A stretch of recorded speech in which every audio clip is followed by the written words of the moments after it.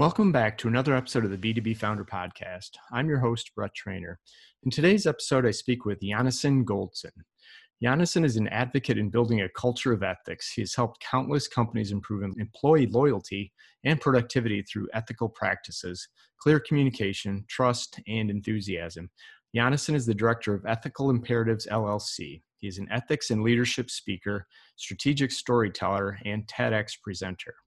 He's also a community rabbi, recovered hitchhiker, and has published 5 best-selling books, including Fix Your Broken Windows, Grappling with the Gray, Proverbial Beauty, to just name a few.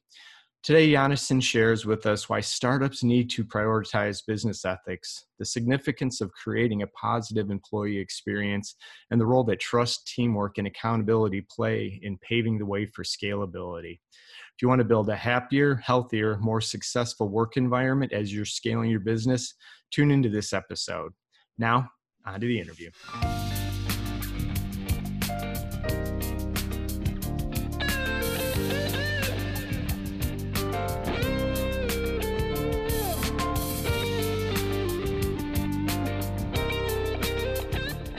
Hey, good morning, Jonathan. Welcome to the podcast. I'm glad to be with you, Brett.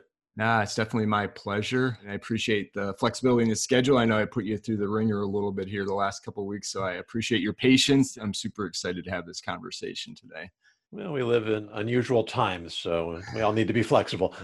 Exactly, especially when most of us reside and now work out of our home office. So anyway, appreciate it. So to jumpstart the conversation today, why don't you give the audience just a little bit about your background and what you're working on today, and then we'll jump right in. Okay. Well, I went to University of California, studied English, and used my degree to go hitchhiking cross country for half a year and across the Atlantic, went backpacking across Europe for half a year and ended up in Israel. And that's where I connected with my Jewish roots, which I really grew up knowing nothing about. And I was astonished to discover this vibrant culture of deep thoughts and profound wisdom and 3,000 years of practical insights that are extremely relevant in our lives, changed the whole trajectory of my life. I lived in Israel for 9 years, Orthodox rabbi, met my wife, had our first 2 children, and then started off on my career as a high school teacher, which I did for 23 years, a year in Budapest, Hungary, 2 years in Atlanta, Georgia, and 20 years in St. Louis, where I live now. And when I retired in 2016, I wanted to take all of the ideas, the universal principles that I've been studying and teaching for so long, and present them for a different type of audience, for a professional audience, to demonstrate to people how good ethics is good business, how we don't have to choose between being good and being successful, and the value of intellectual integrity and intellectual diversity. And so I started my business as a keynote speaker, speaking primarily to professional associations, professionals, corporations, and such. Awaken in people the idea that relationships are the foundation of all our success. So true. And if we develop an ethical mindset and understand what that means, that is how we create successful relationships. And that's how we create success according to every metric. So the challenge right now, of course, is that the whole conference industry is shut down. Right. So I've been trying to adapt and pivot like everybody else, take my presentations online and try to shift a little bit more into different types of training and executive coaching, like many of us, still trying to figure it out at this point. Exactly. We're still trying to figure out what we want to be when we grow up. But there's that too, yeah. Yeah. And I know you understated, the TED Talks and, one of the reasons really wanted to have you on, because now the audience is, we can start tying together why high school teacher, why is this going to be relevant? But, it is about ethics and doing the right thing and building the right types of businesses. And I think we give it a lot of lip service at times, but we don't necessarily think as much as maybe we should about what we're doing. And, maybe to start us off, I told you offline, I really enjoyed your book, Grappling with the Gray. So maybe a little bit of some insight on why you wrote that. And then I'd like to get into really around, ethics, and let's talk about that in a business sense. And if I'm a founder and I'm building a business, that type of thing. But so maybe why to write the book, timing, et cetera. Like I said, I really enjoyed it. Highly encourage people to pick it up, but I'd love to hear from you why.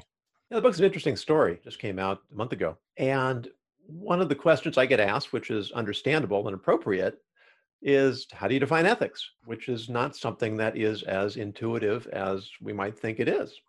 And the critical distinction that I make is between what's legal, and the line that I have used repeatedly in one form or another is that ethics governs the vast gray area between what's legal and what's illegal. Well, I was having this conversation with one of my mentors, a lovely fellow by the name of Steve Epner, and he asked me the same question. And in articulating, it just came out a little bit different than it usually did. I usually say it's grappling with those gray areas. I said, ethics is about grappling with the gray. And Steve said, that's a book title. Very so I had the clever. title before I had the book. And as it turned out, what I had already been doing in my trainings was presenting ethical dilemmas, ideas that are gray, that are not clear cut, and that require a certain amount of discussion and conversation, because ultimately, if we want to do the right thing, and this is true, this extends through everything. I mean, you look at all the problems we're having with politics and with social issues and with the structure of our society and the polarization, the gridlock, the entrenched ideologies, the groupthink, it all comes down to this. There's an unwillingness to look at issues from two sides or more than one side. And the only way we can get close to truth is if we're prepared to look at all the angles. The only way we can get to real solutions and principled compromise is if we're willing to listen to where other people are coming from, understand them first, and then respond, rather than try to shut them down because we've already made up our minds what we think is correct. And so what I do in the book is I present each ethical dilemma, and they're very short chapters. Most chapters are just 2 or 3 pages. And the situations, the ethical circumstances are usually just a couple of paragraphs. And then I ask a few guided questions. What's one reason to support this side of the argument? What are reasons to support the other side of the argument? Are there other options? And now, what would you do? And then from there, I go into a guided discussion about how to look at the different angles. And I've got 5 sections. I talk about relationships, I talk about business, I talk about society, I talk about education, and I talk about headline news. Not too much because people get really Very polarized and really sensitive. Yes. So save that for another book. But the idea is that if we can learn to have civil and thoughtful conversations about non-hot button issues, then we can train ourselves so we can start to get into the more sensitive issues. But certainly in business, don't we want to investigate all the options? Don't we want to see all the angles? Don't we want to make the decisions that are going to be best for everyone, including us? That comes from the ethical mindset that has to be cultivated through these types of thought questions. That's the idea behind the book, to help business people in particular, but really all of us in all the aspects of our lives, to think in a more ethical way that will help create a more cohesive and a more functional society. Yeah, one of my biggest takeaways, in which there were many from the book, was just that, right? I mean, I think we're so entrenched, or can be. I like to think I'm a little bit more open-minded. I'll hear it from both perspectives, but political for sure, right? I mean, if you're Republican, you're going to hear that side and reinforced over and over. Democrat, most of the times we're not open to hear the other side. And I think what you do really well in this book is, challenge people to think about it from both sides. It's not as black and white as you think it is. And if you can't, and I was looking for the exact quote you had, but if you can't articulate the other person's side, then how do you know if you're right? And I know I butchered that a little bit, but I found that really interesting and so true that we just don't think about it that way. Yeah. And that was a line that came right out of my TED Talk, that if I can't explain why you believe what you believe, how can I be sure that you're wrong? And if I can't understand why you're disagreeing with me, how can I be sure that I'm right? Right. And, I frequently quote my college professor. He said, I don't understand why people complain about being disillusioned. He said, I would like to be relieved of my illusions. Most people would disagree with that. Well, exactly. And that's exactly what I said to him in college. I said, that's you. But, and especially the older we get and the longer we become invested. So now it becomes such an ego issue. If Right. I'm going to admit that I've been looking at things wrong for 5 or 10 or 20 or 30 years, I mean, that's scary. Yeah. But at the same time, what would I rather do? Discover that I'm wrong so I can start being right, or just continue being wrong? Many people, I think, would argue, I just want to keep being wrong and I'll stick to Well, my and this guns, is the right? issue, that if we look at it objectively, or if I'm talking about it in the abstract, then we all understand it's ridiculous. Right. Right? But when we're in the moment, we don't see that. We don't see it that way. We don't recognize that that's even an option, because it's too uncomfortable for us to think about. And then Right. that's where that mental reframing and that mental discipline comes into play. Yeah, and I think again, doing the right thing, it's hard to argue. But it would, like I said, it was interesting the case studies when you actually dig in where it seemed like, oh, this makes sense. Here's the right thing you would do, and then you kind of subtly question, right? Are you sure that's the 100%? Because are you looking at it? Are you doing it with the right intent? And it was, I think a lot of it just came down to not just right, it was way too simple to do that. But again, looking at it from the other point of view, and are you doing this selfishly or selflessly? And like I said, I found it really, really an interesting, and where I had thought it mostly from, a personal standpoint, and then started thinking about it from a business standpoint. And a lot of the buzzwords today is, well, culture is so important, right? And so then I started thinking about your book. I mean, ethics and culture, hard to separate the two. I'm interested in your perspective on that, right? Does culture come from the ethics of the leadership team, or how would you define that? Yeah, I mean, ultimately, certainly in business culture, it's going to come top down, Right. just by design. The responsibility of leadership to create culture is profound. This goes back a ways now, but Enron is still sort of the Poster child. yeah. I mean, it's just kind of funny because it's like so many of us never even heard of Enron before the scandal broke. But one of the things that they talk about that happened there is that the leaders in Enron promoted an adversarial culture. They pitted their executives against each other, thinking that this is going to make people sharper and more driven and more Right. motivated. And this is one of the challenges when it comes to ethical thinking, that in the short term, crime pays.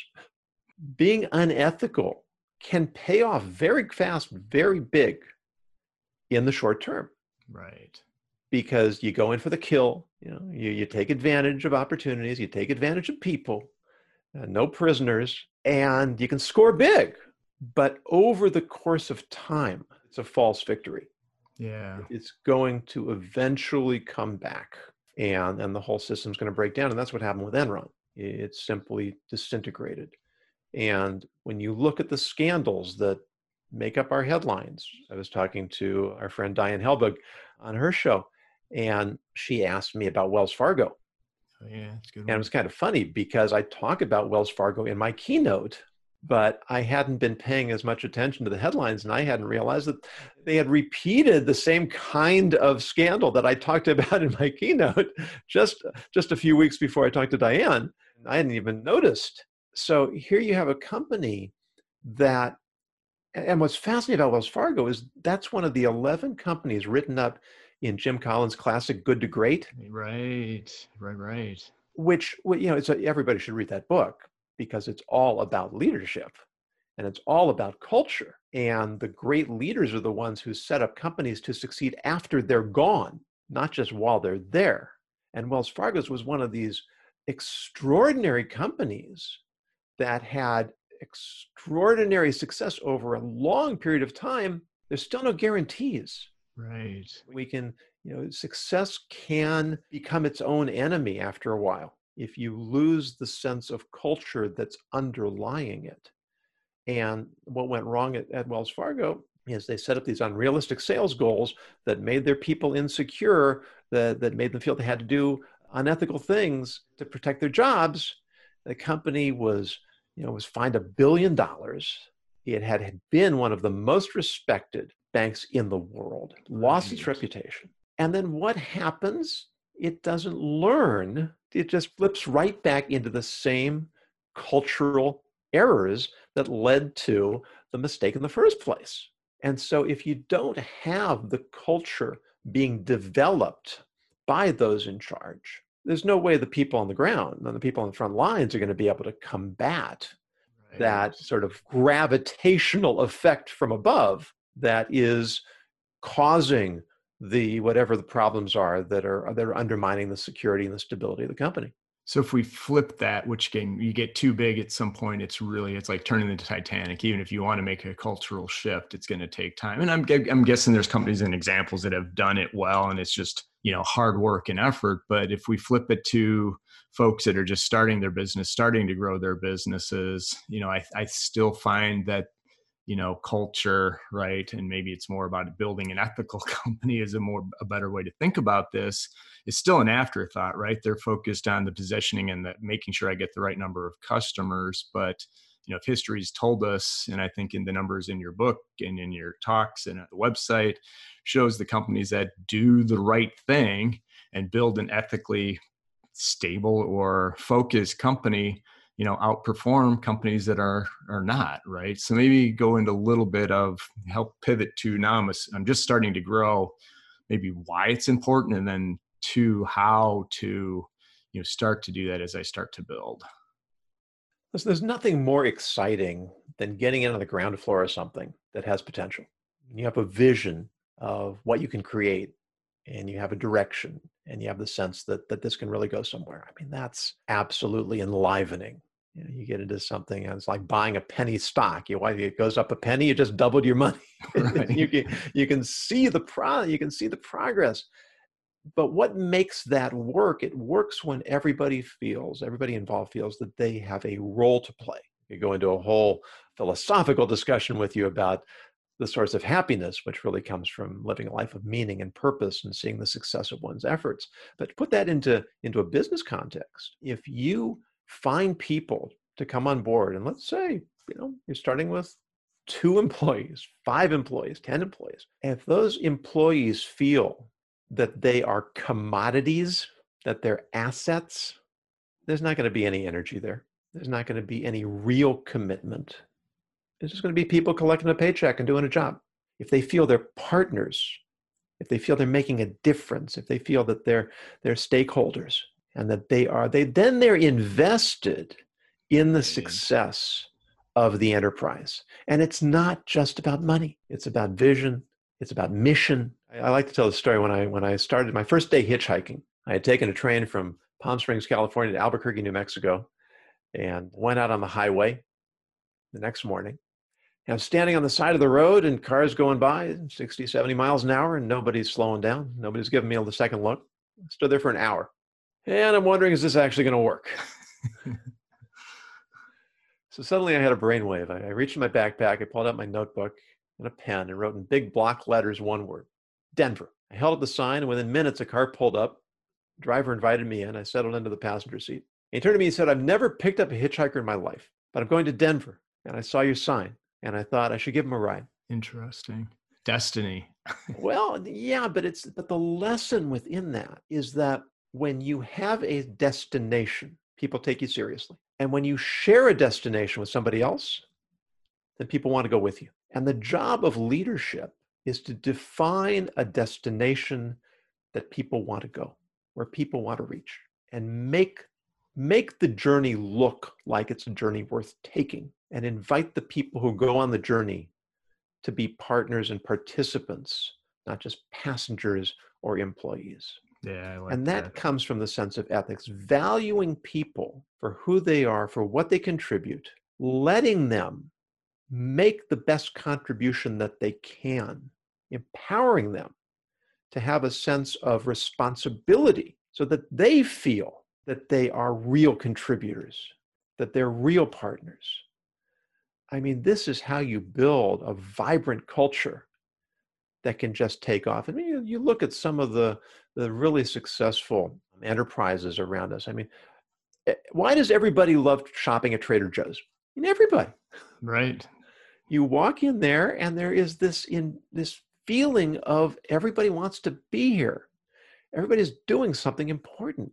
And there's a grocery store. I mean, you're not talking about, right. we're not solving all the problems of the world, But from the details, the handwritten signs, there's a hominess, there's a friendliness, there's an atmosphere. It's a culture they've created. I haven't much experience with Zappos shoes, but apparently they've just created this extraordinary culture.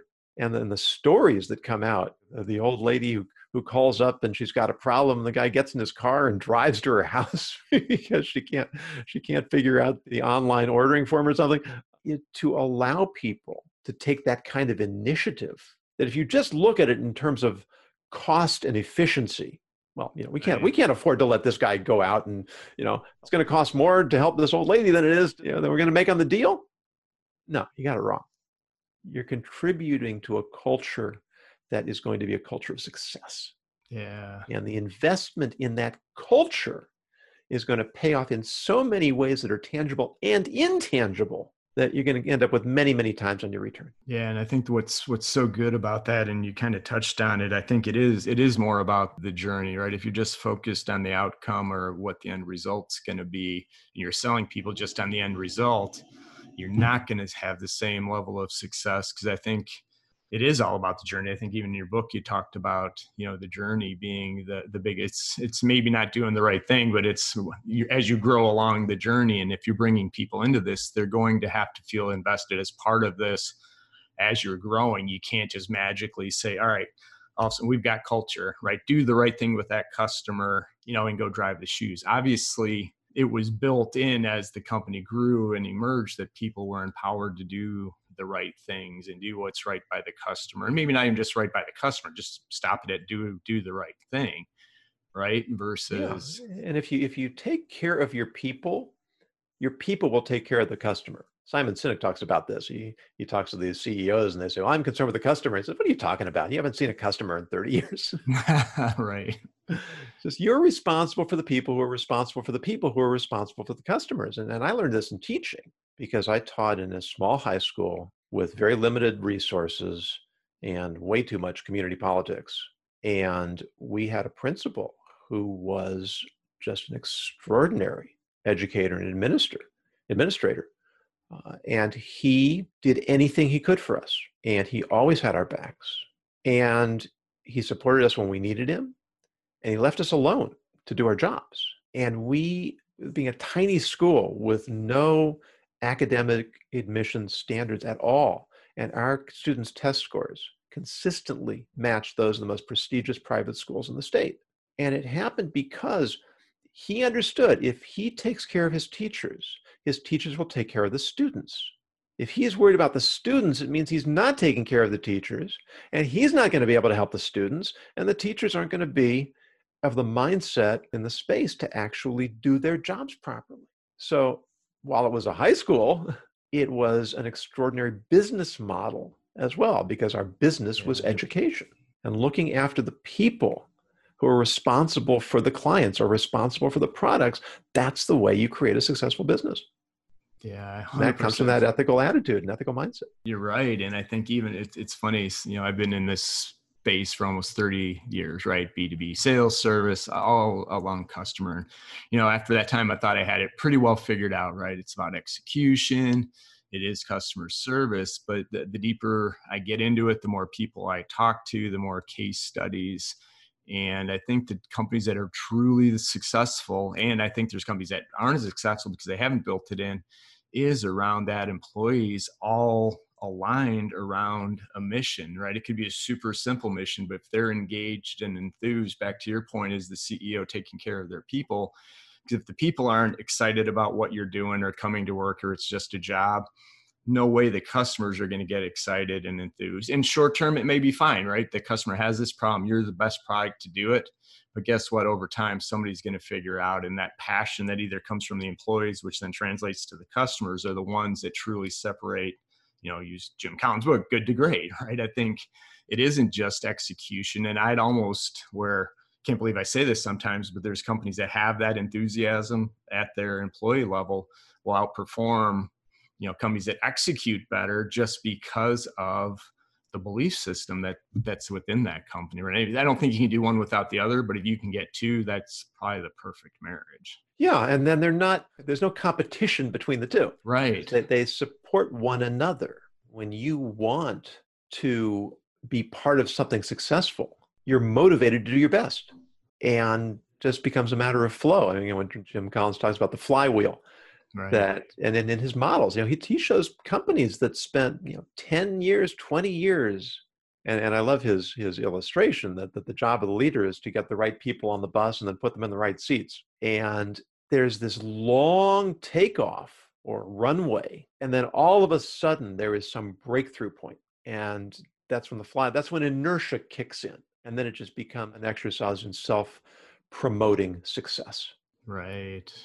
Yeah, and that's kind of the difference where I say you can grow a business, but if you want to scale it, it requires that flywheel and that momentum that you can't create just through brute force.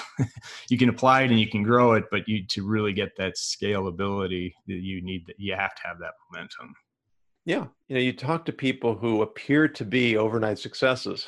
And when I got into the speaking business, I heard this again and again. I worked like a dog for 4 years and then became an overnight success, Right. or 7 years, or 12 years. There's no guarantee when it's going to happen, but there is a high probability that it will happen if we enter into our businesses with the right attitude. Right. And part of ethics is, I've got an acronym for ethics, and the S at the end is self-discipline. It's not all, I hate the term soft skills because it implies that they're less than critical. Really, they're foundational.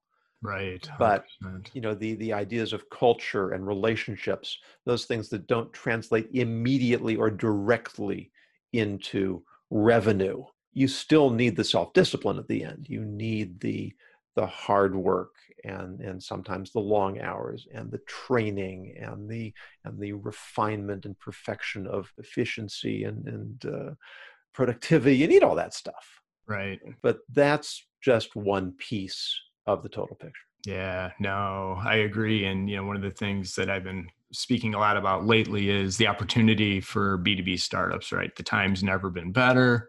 A lot of that is tied back to digital transformation, and customer expectations have changed, right? They don't want a salesperson to come on site to be able to sell the product. And if you need to require a person to sell it, you're probably not going to be successful in the long run. But that was a slow, up until the pandemic, it was just this slow change that was happening, right? The buyer preferences, the corporations still kind of control it. Now with the pandemic, everybody's working from home. I look at it at two fronts. One is definitely the digital transformation. So if I'm a startup and I can provide a better level of service to the customer, take friction out of that process. But two, on the people side, so even if I'm on the enterprise, what I'm seeing is there's two types of customers right now, or companies. One that, hey, everybody's working from home. We've modified our processes a little bit, but we still want to monitor your activity, right? You see the memes going around with, the guy who's taped his mouse to a Roomba to show that his Skype session's always still active. And then there's others that are truly adopting to what the new world is looking like. It's going to say, my employee expectations are going to change, right? I don't want to go to the office. I don't want to spend an hour and a half commuting, if not more, every day. And so from a personal standpoint, where I think traditionally in the corporate world, we accepted this is just the way it is, right? You provide for your family, that's gone, or at least it's starting to change. And so again, when I read your book and hear you speak, I mean, I think that's a real opportunity, not just for startups. One, absolutely you need to build the people component and the ethics into this thing, but even more established companies, now is a good time to pivot, because if you don't, you may not make it, right? I mean, that's a little dramatic, but I think it's true. Yeah, and the whole dynamic of managers, leaders, employees changes in a virtual office, in a virtual for world. And you look at teachers. My wife's a teacher, and she's really had to do some difficult adapting this year. I'm sure. And what can make it work, or make it fail, or make it much more difficult, if administrators say, well, since you're not going to be on site, we are now going to put in place all of these devices so that we can ascertain that you're doing your job. Right, right. So one, we're putting you in a whole different type of learning environment that you have to cope with. Two, we're making you use tools that you're not comfortable with. And three, we're adding whole layers of paperwork and regulations that communicate that we don't trust you. Exactly. I mean, this is not a recipe for success. No. So on the one hand, I understand we've got people at home. People at home tend to be less disciplined than they are in work. At least there's that potential because there's no oversight. And so employers want to have some sort of means of regulating. But again, it comes down to culture. If we can say, listen, we're all in this together. We got to figure this out. We want to make things as easy for you as possible. And that means that we all have to take some responsibility for ourselves. And so we want to be able to trust you, and we're going to. And we need you to help us, to help make it easy for us to not have to worry. Right. And so now it becomes a question, we're all taking responsibility. And if we're all taking responsibility together, then there's this sense of obligation. This just came to mind, but you've seen rowing crews and how in sync everybody has to be. Yes. One guy decides, I'm just not into it today. Well, that's too bad. We can't do it without you. Everybody needs to be pulling. And in the same direction. Yeah, and at the same time, at the same speed. And, not on my game today. That's not everybody else's problem. If I feel that sense of responsibility, if I'm not just letting myself down, I'm letting my team down. And I know that I can't do that because they won't do that to me. Go back to Simon Sinek. He talks about this a lot when he interviews the Navy SEALs, and he asks them, who are the guys who make it?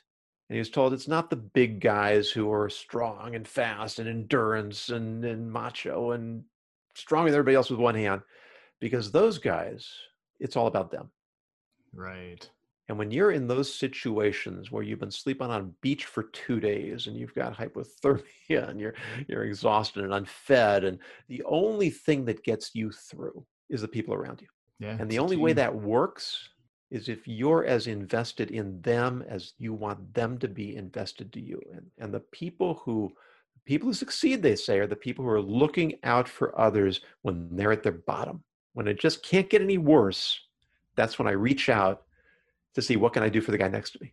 Yeah, it's such a good reinforcement of what you're talking about with the teams, right? And building the right culture within that team. And it kind of reminds me a little bit of what we're seeing for the sports fans out there, right? College, probably all teams, but college football specifically, those kids that wanted to play, right? But, having 100+ kids on the team and the risk of the pandemic, and how are you doing your job every day, not just on the football field, but accountable, right? And I think what we're seeing is the teams that have avoided, for the most part, the big, and it's not fair. I'm sure there's things that happened and protocols that were broken, but a lot of it comes down to the accountability to your teammates, which I think goes back to the culture that's been set by the leadership or the coaching staff that, hey, we're in this together. The only way we're going to get through it is if we are self-disciplined and we're watching out for each other and not selfish, in a lack of a better word. And we may have a chance to get through it, but if we all go do our own things, go out to the parties, whatever, you have almost no chance of succeeding. So, I think we're seeing real life examples of it playing out today, right? Are you accountable to each other in ways that are probably more traceable or, that magnified because of the environment we're in today? Yeah. And sports is a great model. I've gotten kind of cynical about professional sports because of the money and commercialization. But, one of the best movies ever made is Miracle, about the U.S. Olympic hockey team in 1980, which, I watched in college, and it was such such an extraordinary thing to live through. But the movie does such a good job. I think I probably watched it 30 times or more, that, Herb Brooks, the coach, takes these college kids and puts them up against the Soviet Olympic team, which has been undefeated for 60 games and is considered unbeatable. And just some of the lines from the movie, he says, you guys think you have enough talent to win on talent alone? He says, you guys think you're going to win on talent alone? You don't have enough talent to win on talent alone. Right. And his point is that when you create a culture of teamwork where everyone is looking, what is my contribution? How can I support the other guys? How can we do this together? He took a bunch of guys who did not match up man for man with anyone on the opposing team and won. Right. because he created a culture. And the team is better, right? Team is more than the individuals. The And sum of the parts. Exactly. there was again, probably I'm the only one who may care about this, so I'm not going to give you a deep story, but Iowa State football played Texas, which they hadn't beat, won in Texas in 10 years. Texas has, 35 4 and 5-star recruits. I think Iowa State had 4.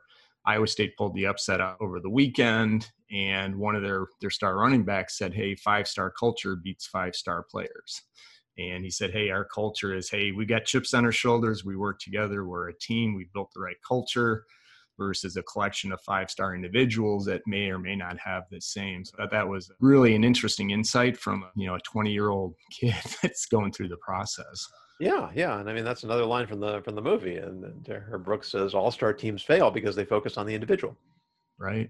Great example of it. So yeah. I do want to touch, I know we're starting to run low on time, but I do want to go back, or we haven't really talked about it, but compliance versus ethics. And I think that's important for founders to think about. Hey, you just can't put compliance around to drive the behavior. So I'd love you to unpack that for just a little bit. Yeah, I've got a few lines I use about compliance. And the first is that compliance is often the enemy of ethics, because the whole idea of compliance, and this is another line I came up with talking to Diane, that where compliance ends, ethics begins. You need compliance. You need a baseline of acceptable rules, regulations, conduct, protocols. The problem is, if you think some compliance is going to solve your problems for you, you've just made your problems worse. Very interesting. Because you can't legislate ethics for the reasons that we've already talked about. Ethics governs the gray areas between what's legal and what's illegal. When I say, well, I'm in compliance, well, now I can stop thinking about whether it's right or wrong or good or bad or should or shouldn't. I've just abdicated my ethical responsibility to make those types of value judgments. And, I come at everything from a point of view of Jewish tradition and history. The second temple in Jerusalem that was destroyed 2,000 years ago, the sages look at what was wrong with the culture of Israel that undermined its political stability, and said people were following the letter of the law. Well, what's so bad about that? They were using the letter of the law to subvert the spirit of the law. They were in compliance. Right. And that was the most profound form of moral, legal, and spiritual corruption, because the whole idea of the law is to give us a framework that we can then elevate so we can elevate ourselves. So to be in compliance that's important. That's the first step. But the question is, what happens next? How do we take the letter of the law and translate it into the spirit of doing what's right? And if you do that, if you create an ethical culture, then compliance takes care of itself, because people are no longer looking for the loopholes. They're no looking for what can I get away with. Right. I mean, what happens when you're driving down the highway and all of a sudden everybody's slowing down? Why? Because there's a cop on the side of the road. And then what do we all do? We look in our rearview mirror until the cop's out of sight, and then we speed up again. Okay, right? That's human nature. And again, speed limits are to some degree a rule of thumb. And the cop is sitting there. He doesn't want to give tickets. Right. He wants to make people start thinking about, better pay attention. Yeah, he knows they're going to speed up again. That's okay. They're going to be a little more aware because they've broken that autopilot rhythm that they're in. And the whole idea of an ethical mindset is that we're not on autopilot, is that we are constantly evaluating for ourselves and for our culture. What should I be doing? We haven't really defined ethics yet. No, right. There are a variety of ways to do it. And I've been reformulating this again and again, and recently came onto a new formulation, which is that ethics is the discipline of recognizing and taking responsibility for the impact my actions have on those around me. Simple but powerful. Well, we have to have an awareness, and then we have to act according to that awareness. And if we do that, the metrics are so compelling that when you are part of an ethical culture, you feel more connected to people. You feel more creative, more cooperative. have a greater sense of responsibility. You come to believe that people around you are playing fair, and that makes you believe that you have to play fair yourself. Your levels of dopamine and serotonin and oxytocin are all boosted. You feel better. You feel more part of your organization. You feel more purposeful. You don't suffer from burnout. You're more efficient. And then you take that home to your family, and you don't yell at your kids or your wife because you had a bad day at work, because you've been holding it in because it's just so infuriating to deal with all these people who you don't trust and are trying to stab you in the back. I mean, it is the ultimate win-win on every level. And you wake up in the morning, you want to go to work because it's a wonderful environment. Right. Maybe a follow-up question for you on that, and I don't want to put you on the spot, but because I'm thinking about as you build up your startup teams and you may have 2, 5, 10 people, and I've always understood that it's critical that you get the right teammates on board initially, because if you've got friction, which some friction is good, but I didn't really think about it from what you had just said with, the ethics and doing the culture aspect. But the deeper I get into this more, I think it's critical that you get the right folks early in the process, right? If you bring somebody on that asks, well, what are your restrictions or the guidelines, right? What am I allowed to do or not to do? That may not be the right fit for overall, because they're already conditioned to think about, hey, well, if I satisfy this, then right, I've satisfied what was the right thing to do. And I've got to believe that success or failure is hinged on, some of these smaller startup teams as they put them together, that they had everybody's back and they were fighting towards, again, I don't want to be overly dramatic, but like I said, the deeper I get, the more convinced I am that the human aspect and the people aspect trump the business idea, maybe in short term and long term. Just curious your perspective. I didn't articulate that very well, so no, I see where you're going, and it's interesting. I don't. Jim Collins doesn't come up this often in all my interviews, but I have an article coming out in Fast Company in a couple of weeks about how to present yourself as an employee. And one of the things that he talks about in there, he says you can teach skills. Yep. You can't teach character, and he recommends that that leaders and employers put more value on character.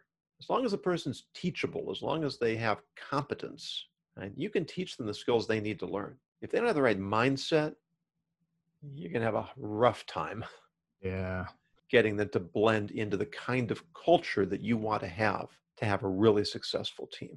And so there must be, I think 4 million copies of Good to Great are in print. Yeah. Somebody must be listening. Again, one of my favorite books was that as well. It just taught me to think about things differently. But and maybe there's a whole nother podcast episode on hiring and looking to identify right character, and how do you truly identify that as part of the interview process, where I think, again, my 25 years in the traditional corporate world was, here's the skills we need, can you do those 85% of the things? And then, okay, we'll hire you. And how much were you making before? But rarely was it, are you the right fit, right, personally for maybe at a big company, the team that we're hiring for. Maybe it starts at the team and then the division, the group, and company. But I guess I'm seeing more folks advocating for this approach than maybe I ever have. But are you starting to see folks taking maybe a different approach to their hiring? It's a bit of a hard sell. Hard sell may not quite be the right term. We get so stuck in quantifying, in measurability, in it's a lot easier to gauge. True. But if a person shows up with, I was having a conversation with a friend of mine when I was sort of grappling with career options. And he said to me, you need to find a small company to run. Well, I hadn't really thought of that. But what he was saying is that he's had experience with and heard stories of people who they somehow fall into a leadership position that they seem completely unprepared for. And they don't have the background, and they don't have the skills, and they don't know the industry, and yet they become tremendously successful. Oh, interesting. Yeah. I heard once, I don't know where this comes from, but I think there's a lot of truth in it, that the best CEO does nothing. Hard to do, but I see where you're going with it. Yeah. And, if you want to read a good leadership book, he's a bit controversial these days, but Rudy Giuliani, a memoir of his time as New York City. Everybody pretty much respects the job he did for New York. 9/11. But through 9/11, but so many other things. But, New York is a bizarre city. I mean, it's 5 different cities that are all fused into one municipality, which Right. is insane to try to, manage that type of a setup. But he had morning meetings with all of the borough heads to make sure everybody was on the same page, had the same sense of mission. Everybody's coordinated. And he let them do their jobs. When they say the CEO does nothing, it doesn't mean what he does is he makes sure that everybody is in the right place, doing the right thing, and that they're all aligned, and he's keeping the process moving and staying out of the way. And you look at leaders who try to micromanage, it rarely works. Right. Certainly not in the long term. And it makes everybody frustrated, and it makes the Right. leader exhausted. Yeah, and I think interesting that you say it, because a lot of the founders that I've interviewed for the podcast that have gone on to scale their business, one of the inflection points is always when I had to start getting out of the way, right? Because as a founder, they were doing everything, but now the team's starting to grow, and almost to a person, it says, I wish I would have got out of the way quicker or sooner. And my guess, they realized it, better late than never, but there's probably a lot that never realize it. And, it's critical to their business. But, I think you're absolutely right. Yeah, we talked about trust earlier, and then trust is the T in ethics. If you don't trust your people, then You got the wrong people, or you're the wrong leader, right? Yeah, and you're never going to get anywhere. Right. Because if people don't feel trusted, they don't feel empowered. If they don't feel empowered, they're just going to be, punching the time clock. Yeah. I know. And we could probably talk for another 45 minutes on this, because I think it's absolutely fascinating and absolutely critical. And I know I've taken us down a few rabbit holes as part of our discussion. Before I get to my final couple of questions, is there anything we didn't cover today that you think we should have, especially with, startup founders or folks thinking about starting a business that, we may not have touched on? Oh, listen, I mean, this is this is a subject we could go on to, but I think we've really covered the essential principle, which is one of mindset and one of relationships. As long as we're doing my acronym, the E in ethics is empathy. Anticipating others' reactions, understanding your people, understanding what they want, and what will inspire them and motivate them and empower them to want to be contributors.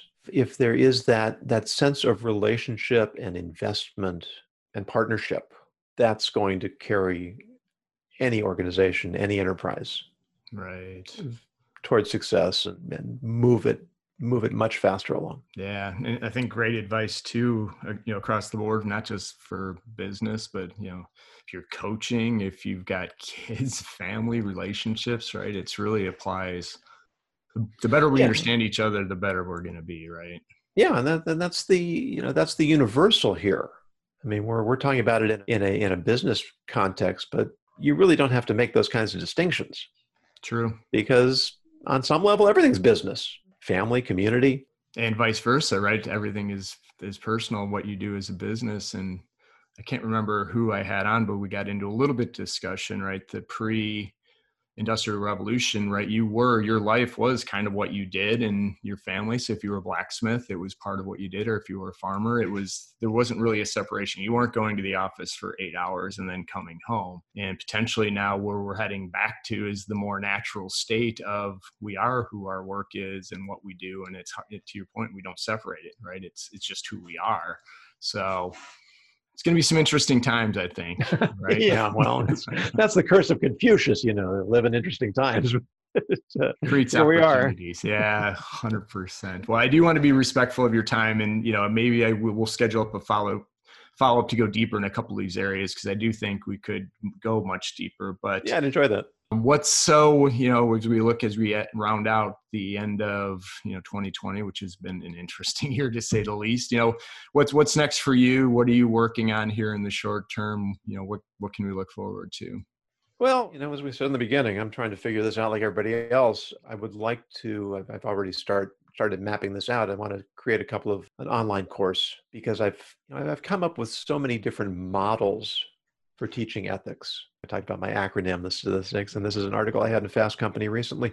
People can look it up there if they want to go to my website. The 6 characteristics that define an ethical leader. And as I use the ethics acronym there. But at the same time, we're human. As human beings, we learn through stories. And the power of story is incredibly compelling. And so I come from a tradition that is rich in stories. And you don't have to look at it as being religious or theological. These are stories of real people who grappled with extraordinary challenges, some of the biblical figures and historical figures. And they give us lessons for leadership. And so I'm working on, of course, the 4 muses of ethical decision making. So I have to work on my technical skills to get that course up and running. Yeah. And, and again, in this virtual world, my business model was one of keynoting with some training. Now I'd like to move into some executive coaching because that works a little better in this virtual world we're in. And, so I've got to work on my skills too.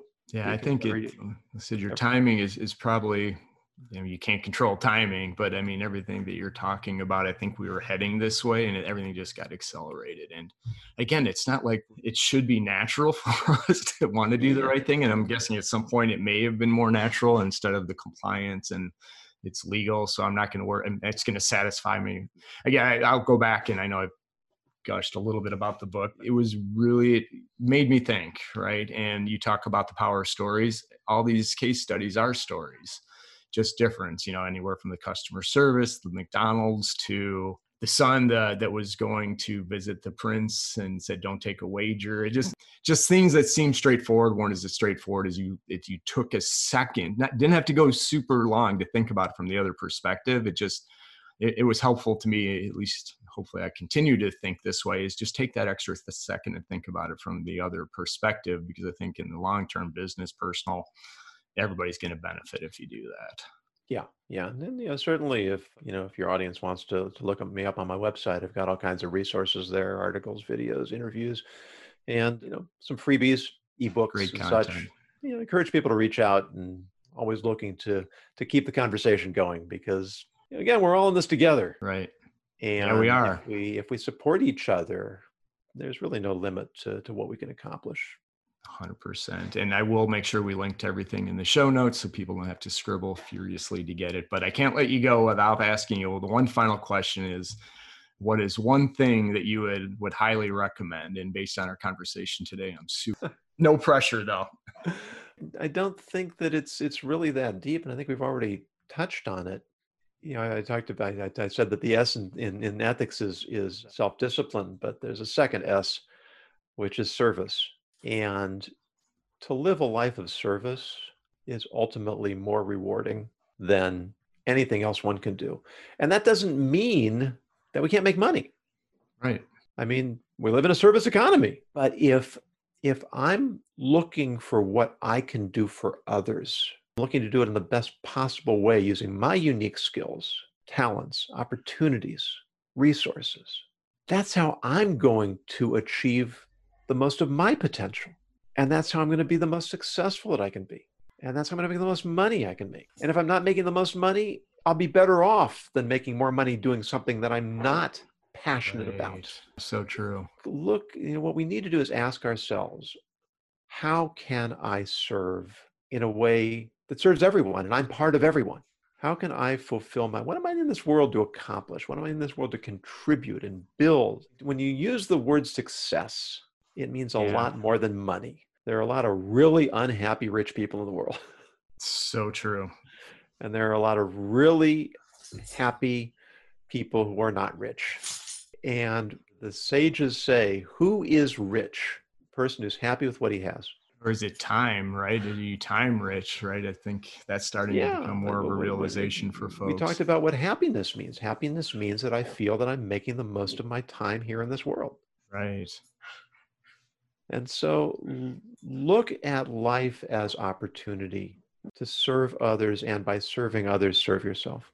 That's so good. It's so true. Like I said, we could go deeper, and I think, again, I wasn't sure where the conversation is going when we started this, so I'm super thrilled. And, selfishly, I really enjoyed this because I do think, right, one thing I talk a lot about is enjoy the process, right? If you don't mission or happiness with the process and you're just focused on the outcome, you're going to be disappointed. And I think this just kind of reinforces that it's about the journey and are you making the right decisions? And, the super simple way I used to think about it was, karma, right? Karma is going to come back and bite you. Do the right thing, it's going to pay you back. And, in a more articulate way, that's what you're telling us, right? It's going to pay you back if you do the right thing. Well, I mean, karma is just the sort of metaphysical manifestation of alignment. When everything's aligned, then everything works together. And if you disrupt that alignment, then there are going to be consequences. Right. Back to your original point, there could be some short-term gains, but it's going to be fleeting. Yeah. So awesome. Well, Jonathan, I really appreciated the time today and enjoyed this conversation. And again, I think we talked about the best people to find you. We'll link to your website. LinkedIn, is that also a place where people can? Yeah, I'm through the website, jonasongoldson.com, and LinkedIn. I'm very active on LinkedIn, a little bit less so on the other platforms. You and me both. Again, encourage your audience to reach out. And it's been a pleasure, Brett, really. No, I enjoyed it. Appreciate it. Have a great rest of your day. And we'll check back in with you here in the early part of 2021. Look forward to it. Awesome. Thanks. All the best.